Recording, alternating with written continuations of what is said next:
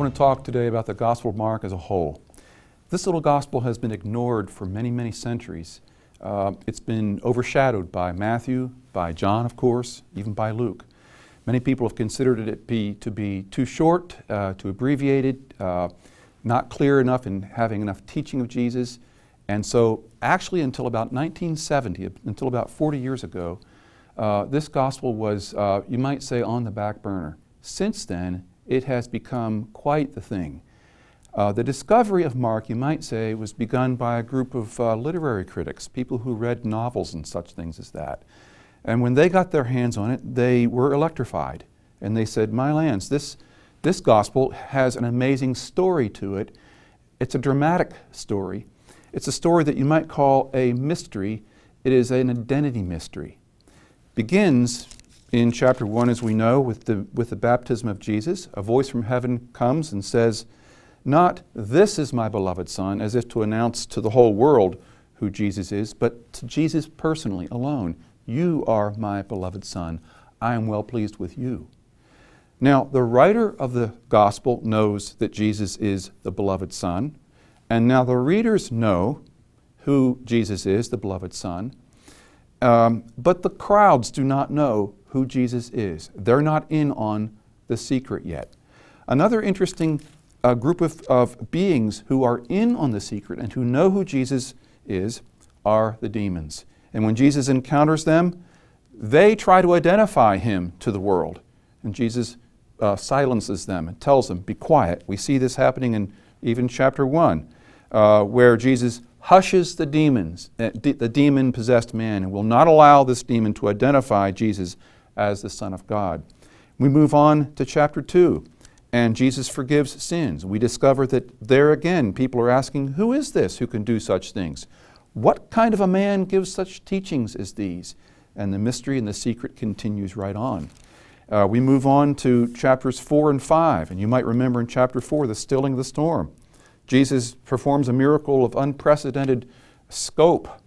And the question the disciples ask when they see the fact that the storm has been stilled, the waters are quiet, the question they ask is, who is this who can still such a storm as this? Who is this? So the questions just keep continuing. In chapter 6, we find that even Herod is in on the questioning game. Herod has his speculations as to who Jesus really is. And he ponders, perhaps is Elijah, some say. Others say perhaps he's the prophet. But Herod had his own opinion. Herod thought, this has got to be John the Baptist come back from the dead. All the while, Jesus doing things, saying things, performing activities and performing miracles that no one could possibly imagine anyone normal doing. And the question is being raised to a fever pitch now. Who in the world is Jesus? We come to chapter 8. And in chapter 8, Jesus takes his disciples aside, takes them on a secret retreat, and he asks them, who do people say I am? And Peter has his answers and lists those answers. Finally, Jesus buttonholes Peter and says, but what about you? Who do you say I am? And Peter has an answer. Peter says, you are the Christ. And to an extent, that is a correct answer, but it's not the fullest and best answer.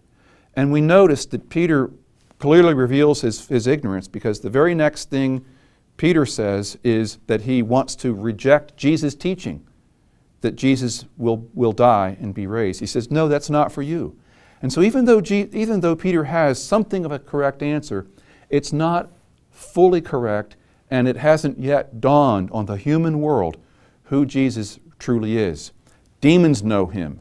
Jesus knows himself. The Father knows him. The writer knows him. We readers know him. But the population, the human population, doesn't get it. Jesus continues. He teaches then in chapters 10 and 11, 9, 10, and 11, that he's going to die. He's going to be raised after he has died.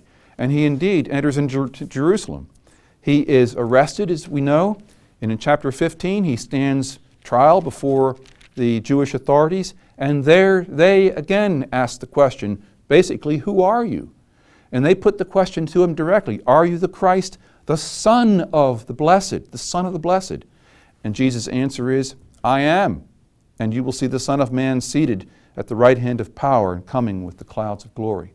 But of course, these religious leaders do not accept that answer. And so in a sense, the secret still is not out. The human world still has not accepted the identity of Jesus until we get to chapter 15. And at chapter 15, we read the story of the death of Jesus. And there he is. He breathes his last. The curtain of the temple is torn in two from top to bottom. And we read this in chapter 15, verse 39. And when the centurion who stood facing him saw that Jesus thus breathed his last, he said, "Truly, this man was the Son of God." This is the first time a full identity has been proclaimed for Jesus from the mouth of a human being. And in a sense, the story has been moving to this point along. Two questions. Why so late in the story? Why hold the secret so long? What's the point of holding a secret? I think a good analogy is to talk about a cake being baked.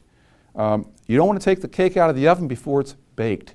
And in a sense, Jesus' whole ministry, including his death, is going to be required. His crucifixion is required to be part of the story of his full identity. A title itself isn't enough. And so we need the whole story in order to see the whole identity of Jesus. But then, even deeper, what's the significance of calling Jesus Son of God? Why have a whole story devoted to getting to that punchline? What's so big about that? Many of us think that it's mainly a matter of systematic theology, getting Jesus in the right category of being. He's divine, and that's fine so far as it goes. But we're missing a bigger code that this gospel doesn't actually make explicit, but would have been fully on the minds of people in Jesus' day. Son of God is a royal figure, a royal character. Son of God means he is the King of Israel. And what does that mean? King of Israel, as we learn from Psalm 72 and other Psalms, will rule the world. And the last step, this rulership of the world, Jesus' kingship over the world by being King of Israel, as King of the world, Jesus will bring blessing to all nations.